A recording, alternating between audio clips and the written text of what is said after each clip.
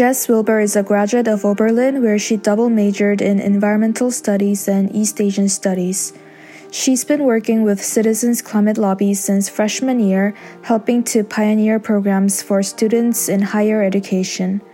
Among the first members of the Campus Leaders program, empowering students to become climate advocates and organizers, she founded Oberlin's CCL chapter, helping create a climate movement on campus. As the first Great Lakes Regional Fellow, she managed students and educators engaged in climate advocacy, coordinating research and projects with education, diversity, and international teams. She's a musician, poet, certified mediator, and world-ranked equestrian. Jess Wilbur, welcome to the One Planet podcast. Thank you so much for having me. So just tell us, this wonderful nonpartisan organization, Citizens Climate Lobby, how did you come to it? Just tell us a little bit more about it, how people can get involved. Yeah, definitely. So when I was in high school, I recognized that climate change was going to be the largest problem facing my generation and future generations. And I couldn't help but feel like there was nothing I could do in the face of such an impending problem. So I was actively looking at different organizations that I could become involved with that would help me develop the skills and knowledge I needed to be an effective climate advocate and really advocate for the change that I wanted to see in terms of climate policy. I didn't have much luck during high school, and so I started to feel really alienated and helpless once again. But then in my freshman year of college, our student sustainability director actually got an email from, at the time, higher education coordinator Clara Fang at Citizens Climate Lobby, and she was looking for students who would be interested in helping her to pioneer a campus leader program, which would basically give students the skills and knowledge they needed to become effective climate advocates.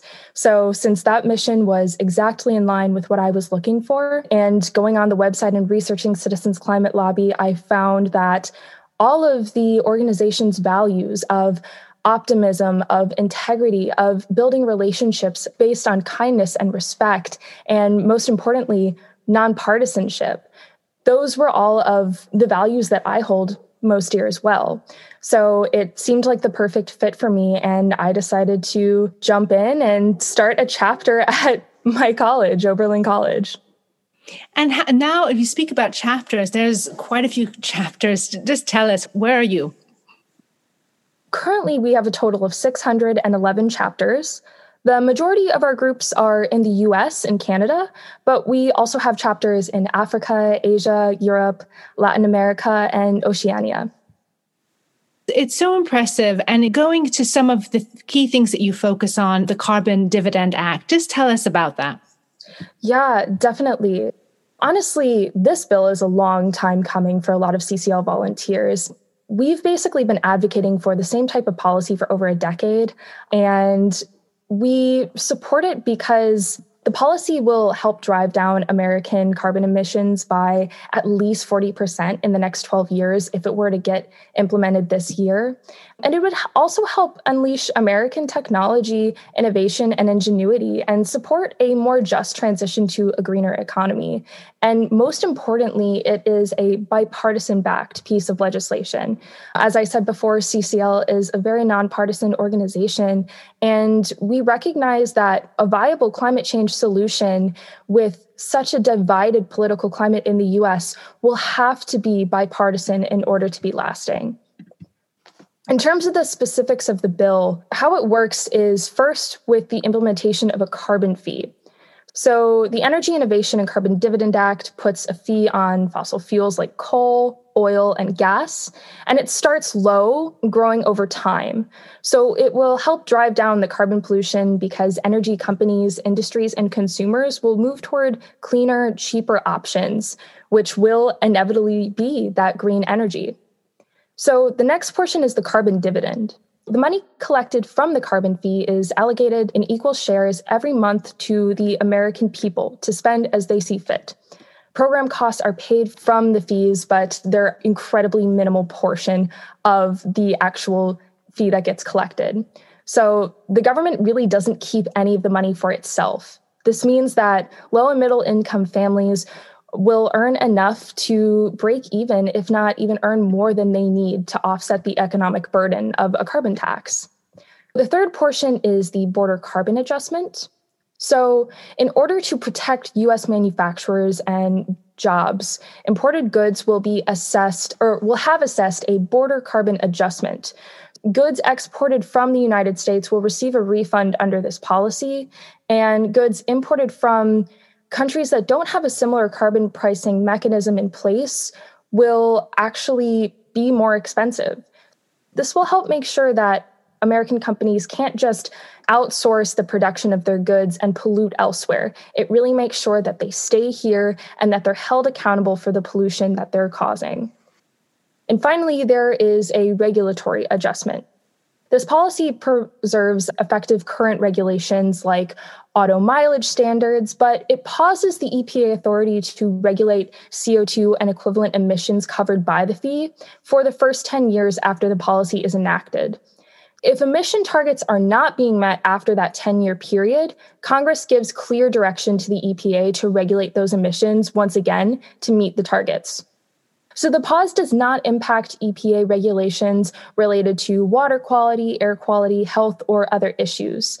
This policy's price on pollution will lower carbon emissions for more than existing and pending EPA regulations. And this regulatory pause is really just to make sure that we're not double regulating anything in the government.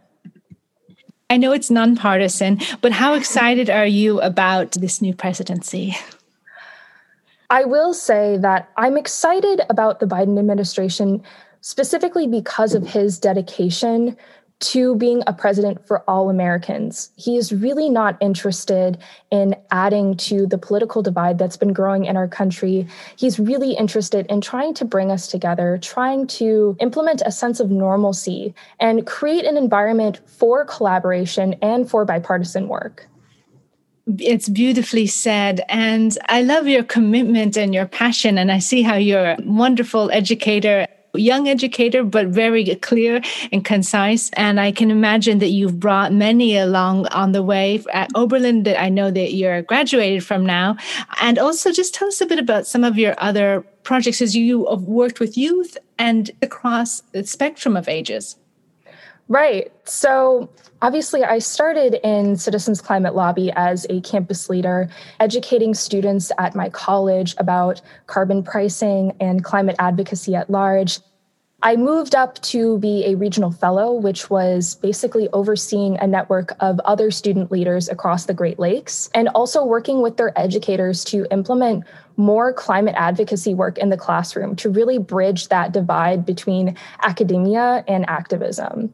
Then I went on to work with various departments in CCL for internships. So I dabbled a little bit in volunteer education and engagement, in diversity work, in our international outreach team now. But my current part-time job is actually helping to start a new 501c3 nonprofit, which was originally called the All Kendall Residents Climate Initiative. What that organization was hoping to do is to create a model for seniors interested in getting involved in the climate movement to have the access and have the resources that they need for their specific demographic to become more involved and to have the ability to advocate alongside their children and grandchildren, knowing that the future of the climate movement is going to be faces of these young people. So the organization now is changing its name to Senior Stewards Acting for the Environment. And we're really excited to get off the ground. We're still very much in the development stages, but hopefully you'll hear more about our organization soon. I love that concept of stewardship. And in your own personal life, you're also a musician and a poet as well, because I imagine just being informed about the way the world is, it can bring you down. So I love that you have this outlet. Tell us about that, because we're also about celebrating the creative process. Yeah, definitely. So when I was in high school, I actually was in a program called School of Rock, which was a really interesting way to teach young people how to play instruments and also how to be engaged in the process of setting up a band, running rehearsals, working on covers of anything from alternative rock to classic rock, then going to perform at a real life venue in the Chicagoland area. My experience with School of Rock was something that still sticks with me. I mean, it taught me a lot about the importance of using music as a positive outlet for the frustrations and the fears that I had about the future. Because I got involved with School of Rock at around the same time that I got interested in climate advocacy. And so it was at that time, as I said earlier, that I was feeling so hopeless. And so music really became that outlet for me. I was also involved in my high school slam poetry team. So we would go to slam events in the city of Chicago, and we actually participated in the world's largest youth poetry festival called Louder Than a Bomb. So yeah, that was another way for me to express my fear and hopelessness about the future. But after getting involved with Citizens Climate Lobby, I found that I haven't been quite as engaged with music and poetry because I've had so much time to put into action that was making me feel as though I was making a difference in the world. So I didn't quite need these creative outlets anymore, but knowing that I will always have music and poetry is really reassuring, because whenever I am starting to feel hopeless again, or I'm hitting a brick wall in the work that I'm doing, I go back to some of the instruments that I have and I'll pick them up and I'll get reacquainted with my favorite songs that I learned in high school.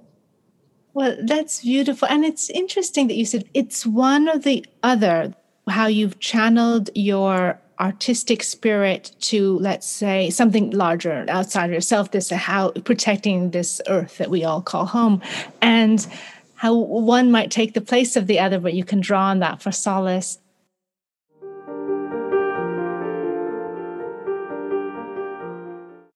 My name is Eugene Lee, a rising junior at Johns Hopkins University, majoring in environmental studies and economics. I'm an environmental journalist at One Planet Podcast and The Creative Process. As an international student born and living in Korea, learning about collaborative global organizations like Citizens Climate Lobby is incredibly inspiring for me.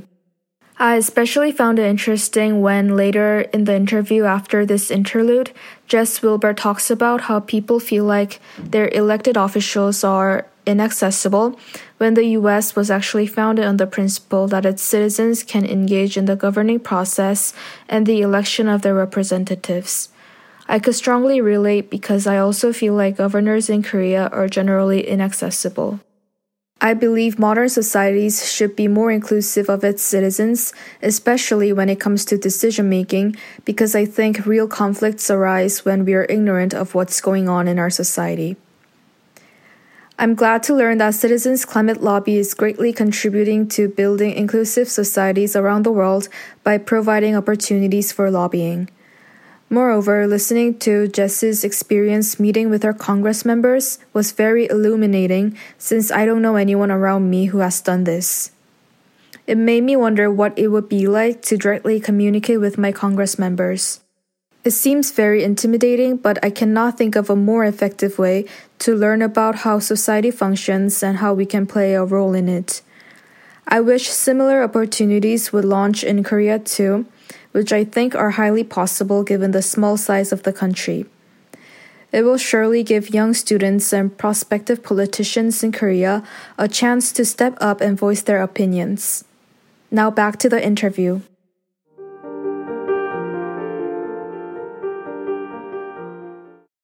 Initially, I think you wanted to get into writing policy. I'm not sure if that's something that's still your trajectory or not. It's definitely something that I'm still interested in, and I hope to go to grad school for sometime down the line. But I think where I'm at right now in using my power as a citizen to lobby my elected officials and then to inspire others to do the same, that's something I'm still continuing to be very energized by. And so I don't think I'm quite ready to make that switch over to being on the other side of that meeting yet. But that is definitely sort of my end goal. is working either in the US or internationally to write these climate policies and to make sure that the policies that are being written are not just looking at what could benefit the US and other major economic powers in terms of driving down emissions and making them more energy efficient economies, but also protecting the developing countries that are hit the hardest by climate change, but are contributing the least to it. So I really want to make sure that any policies that get written or that are negotiated upon moving forward are the sorts of policies that really advocate for and help support sustainable development within countries that are being hit the hardest and are contributing the least. I don't know if it's a bit personal, but do you have a bit of a street poetry, personal poetry or song or something relating to your appreciation of the natural world?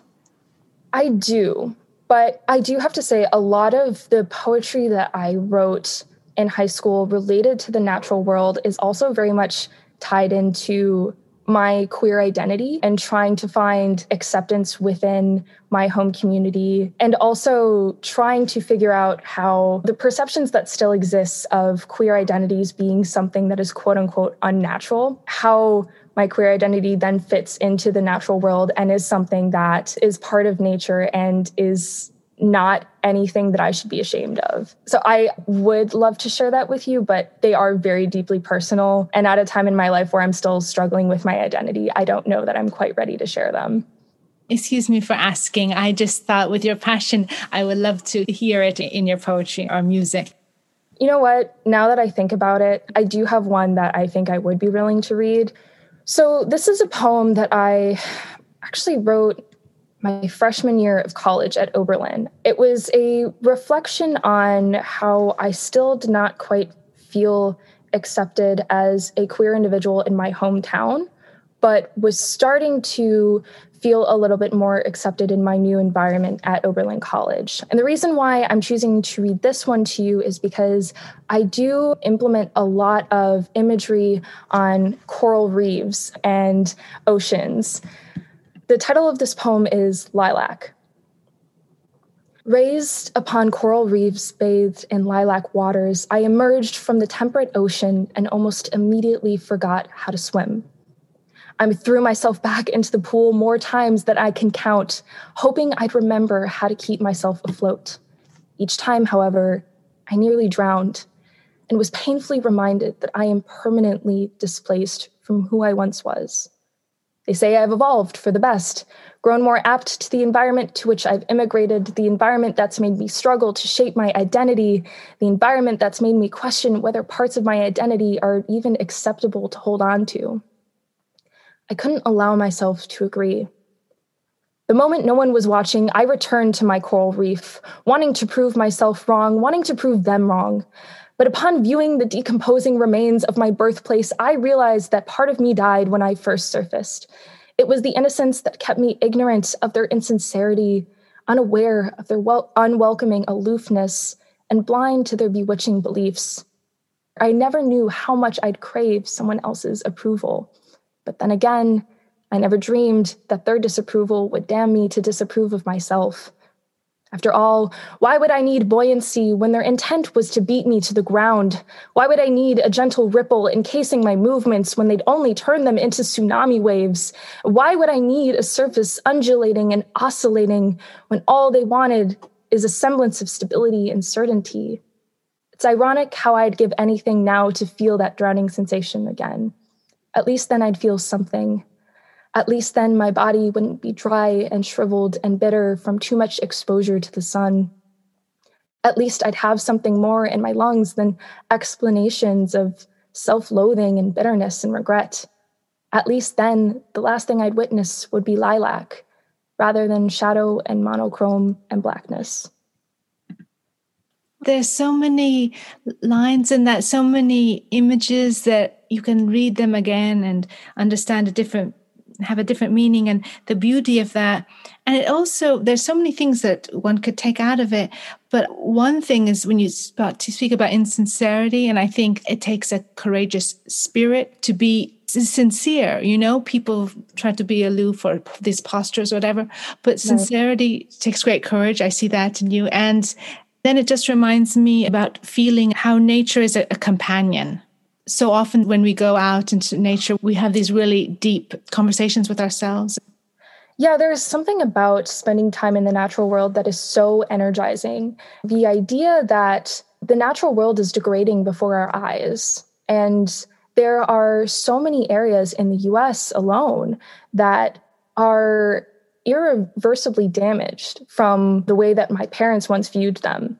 For example, I recently went to the Indiana Dunes, and my mom and dad didn't really recognize a lot of the scenery that they saw in front of them. And I also went to a state park called Starved Rock in Illinois this past summer, and it was the same thing. My parents didn't really recognize the scenery because the water level was so much lower, and there were so many fewer trees than there had been in the past. And so the idea that these places that give us so much energy and that give us so much life are being killed and taken away by us is really terrifying. And is your family also involved in trying to do what they can to reverse climate change? They're actually not. Both of my parents are doctors, and they have been seeing a lot of COVID patients recently. But I think that the reason why I got into advocacy work and I became so concerned about how climate change affects specifically vulnerable communities is because I saw how hard my parents worked for the good of other people growing up. There would be so many days where they would spend more time with their patients than they would with me because they recognized how important it was for them to be seeing their patients, for them to be there, like walking them through everything that was going on with their health and walking them through all of the things that they could do to improve their health and the potential procedures that they might need to improve their health. And so just knowing how dedicated my parents were to other people's lives made me want to do the same thing. I just ended up applying it in a different sector. Well, that's wonderful. They must be so proud of you. And I've been seeing a lot of COVID patients. It's not really unrelated. This is also climate related. Communicable diseases like COVID-19 are going to be so much more common as the effects of climate change worsen, since sea level rise is really going to push us into living closer together, which means it'll be so much easier for epidemics to start and become a pandemic, like what happened with the COVID-19 virus starting in Wuhan and then spreading outwards all across the globe. And so it's really important that we address climate change, not just from a standpoint of protecting the natural world or protecting endangered species, but also for protecting ourselves and our own health. I've been so inspired by you in this conversation, and I feel that so many can learn from you and your dedication and commitment. And we've discussed it a lot, but as you think about the future and the kind of world we're leaving for your generation and the next, what would you like to tell people about how they can get involved and what they should cherish about this natural world? I think the first thing in terms of getting involved, I want people to remember that, at least in the US, we have a democracy for a reason. It's supposed to be us regular citizens getting involved in the political process and holding our elected officials accountable for the work that they're doing, because they are supposed to be working for us. Unfortunately, we haven't been seeing that a lot in the past few decades. We haven't been seeing this commitment to our health and our safety and the ability for our younger generations to have a fair fighting chance at a long life. It's our responsibility now to hold our elected officials accountable, to get engaged in the democratic process, to learn how to build relationships with our elected officials. And I was just some random kid from the suburbs of Chicago, and I've been able to meet with my members of Congress multiple times and to really voice what I wanted to say. And I've been able to make weekly phone calls and emails checking in on my members of Congress from those meetings that I've had with them. I want to help people understand that there are resources where they can learn to do the same. And Citizens Climate Lobby is one of the many organizations hoping to do that. If you don't find that your core values quite match up with Citizens Climate Lobby, there are so many other organizations in the environmental movement, in the political movement in the US that will help you get involved and will help you build these same skills so that you too can feel as though your voice matters again. Looking more globally, I realize that I'm tailoring a lot of this conversation to my fellow citizens in the US, but part of that is just because I'm so re-energized from the transition to the Biden administration. And I want other people to feel that same energy and to get involved in the democratic process again, now that we have somebody in the White House and so many people in Congress that want to hear from us and that want to work with us to implement effective climate policies. But again, thinking more globally, what I want people to remember is that pollution does not have borders, right? Climate change does not know borders. This is something that is affecting us on a global level. And so even if you are living in a place that is not actively seeing the effects of climate change, it does not mean that it's not being felt elsewhere within your country or elsewhere within the continent that you live on. We are a global community, and the actions that we and that our larger country has will have consequences on everybody else in this global community. It's just so moving. And in terms of your dealing with Congress, tell us a bit more about that, because I think people find that mysterious. Yeah. So, I mean, that's the thing, right? So many people feel like their elected officials are inaccessible when this country was supposedly founded on the ability of the citizens to be involved in the governing process and to choose who was going to be working for them and then hold those people accountable for the work that they were doing.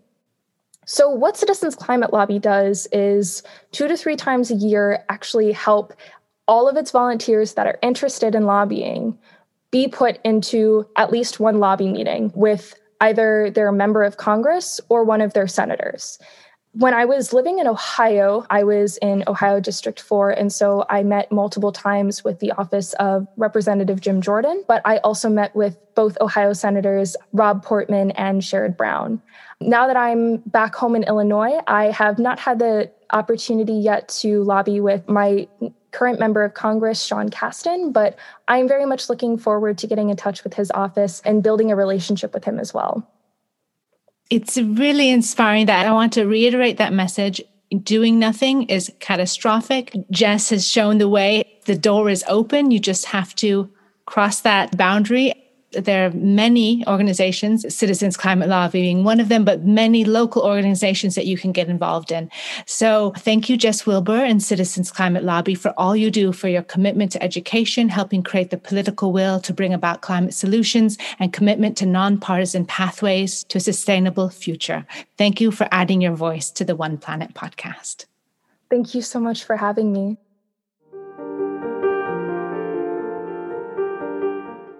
One Planet podcast is produced by The Creative Process. This interview was conducted by Mia Funk with the participation of collaborating universities and students. Associate interviews producer on this podcast was Eugen Lee. Digital media coordinator is Hannah Story Brown. Theme music is written and performed by Juan Sanchez. We hope you've enjoyed this program. If you would like to get involved in One Planet podcast and be part of the climate change solution, just drop us a line at team@oneplanetpodcast.org. Thank you for listening.